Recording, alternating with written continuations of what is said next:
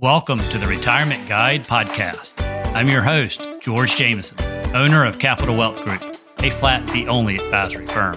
Whether you're nearing retirement or already retired, join me each week as we explore the world of retirement planning and equip you with the knowledge and tools you need for a successful retirement. So let's get started. Last week we explored the do's and don'ts of inheriting money. Today, we're focusing on you, the baby boomers. You'll be passing on your hard-earned wealth to your heirs and favorite charities. Many baby boomers do not have a plan in place when it comes to transferring their wealth to their heirs. This lack of planning can lead to complications and unintended consequences. According to an Edelman Financial Engines report, only 37% of baby boomers said they currently have a plan in place for transferring their wealth. This statistic highlights the need for proactive and thoughtful planning. Even modest amounts of money are worthy of meaningful discussion. If beneficiaries invest wisely, even inheritance below $25,000 can grow over time and make a difference in your heirs' lives. No one family is exactly the same, and what's best for you and your family's situation may not be what's best for your neighbor's family. However, here are some strategies and suggestions you should consider no matter your circumstances.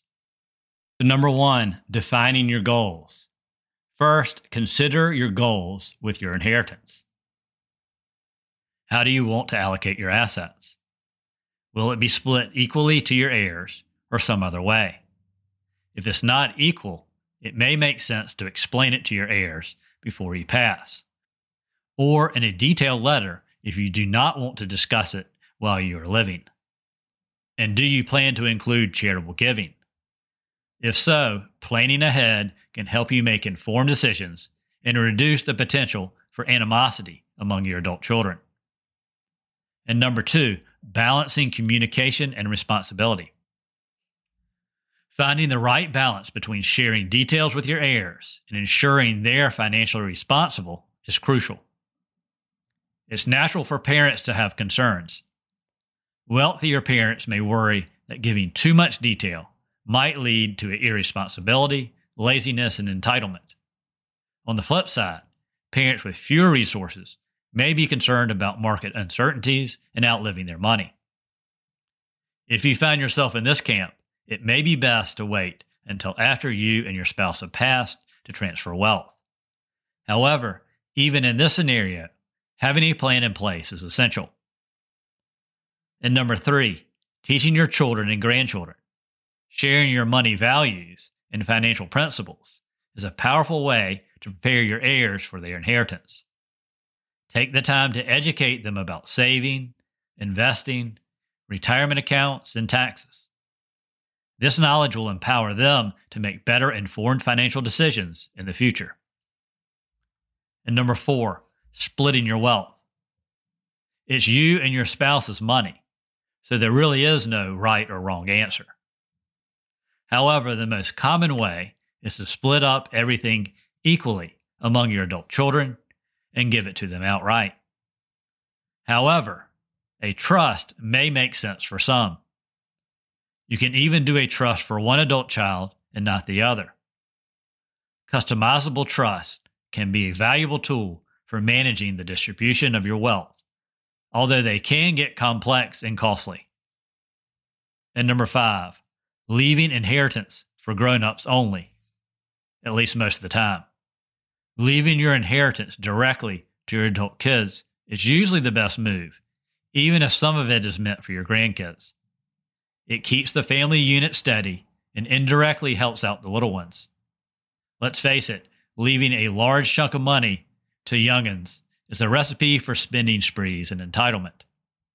If your adult children are worthy of all you worked for, have steady jobs, don't overspend, save themselves, and are responsible adults, then I suggest leaving them the inheritance. Your grandchildren will get theirs in time. However, if your adult children are selfish, overspend, or worse, then by all means, leave it to your grandchildren. At least they will have a chance to better their lives financially.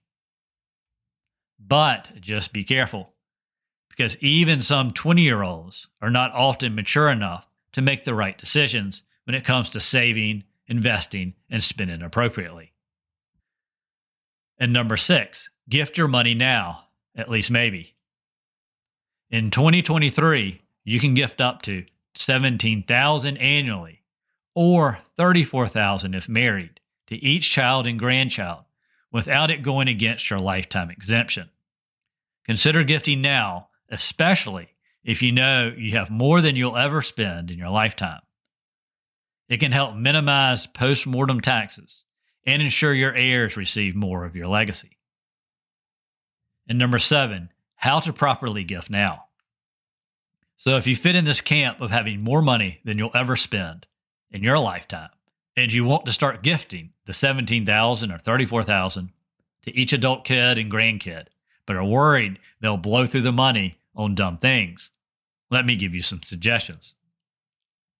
Rather than handing them over cash or a check, consider funding a Roth IRA for adult children who are working.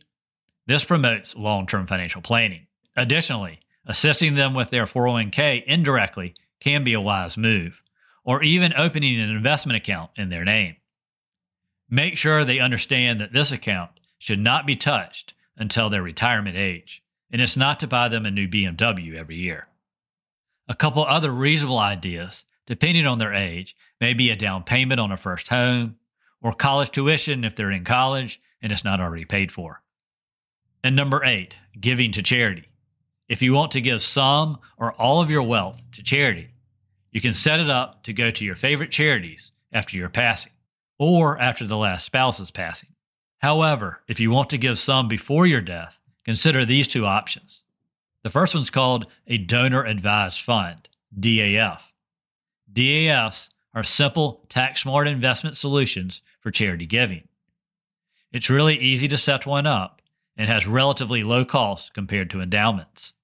Schwab and Fidelity offer DAFs among other custodians. You can contribute cash, securities, and appreciated assets. You'll get a current year tax deduction, but you don't have to give the assets to charity in the same year. You can invest the funds, and it's up to you when and how much you want to give and to what charities. When you're ready to give a gift out of the DAF, it's really easy to do, and you can pretty much give to any certified charity. This allows you to be much more strategic about your giving decisions. Schwab's administration cost, for example, is 0.60% on the first $500,000 and 0.30% on the next $500,000. The second option is called Qualified Charitable Deductions, QCDs. They can provide immediate tax benefits and make a positive impact. If you are over the age 70 and a half, instead of gifting after-tax cash, it makes sense for most of us to gift directly from our IRAs. This way you'll be gifting pre-tax monies versus after-tax monies, and the charity or church you're giving to doesn't have to pay the taxes either. With the current large standard deductions, it makes a lot more sense for you to gift using your IRAs versus cash that you have already paid taxes on, because most of us will not get a deduction. And number 10, the importance of regular reviews. An annual review of your estate plan is a good idea. Make sure your wills, trusts, beneficiaries, power of attorneys, and other important documents are all up to date. Factor in your heirs' tax rates, both federal and state, to ensure your plan remains effective. Also check for updates in tax laws and changes in family dynamics.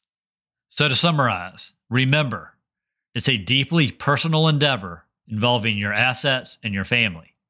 It's you and your spouse's personal choice.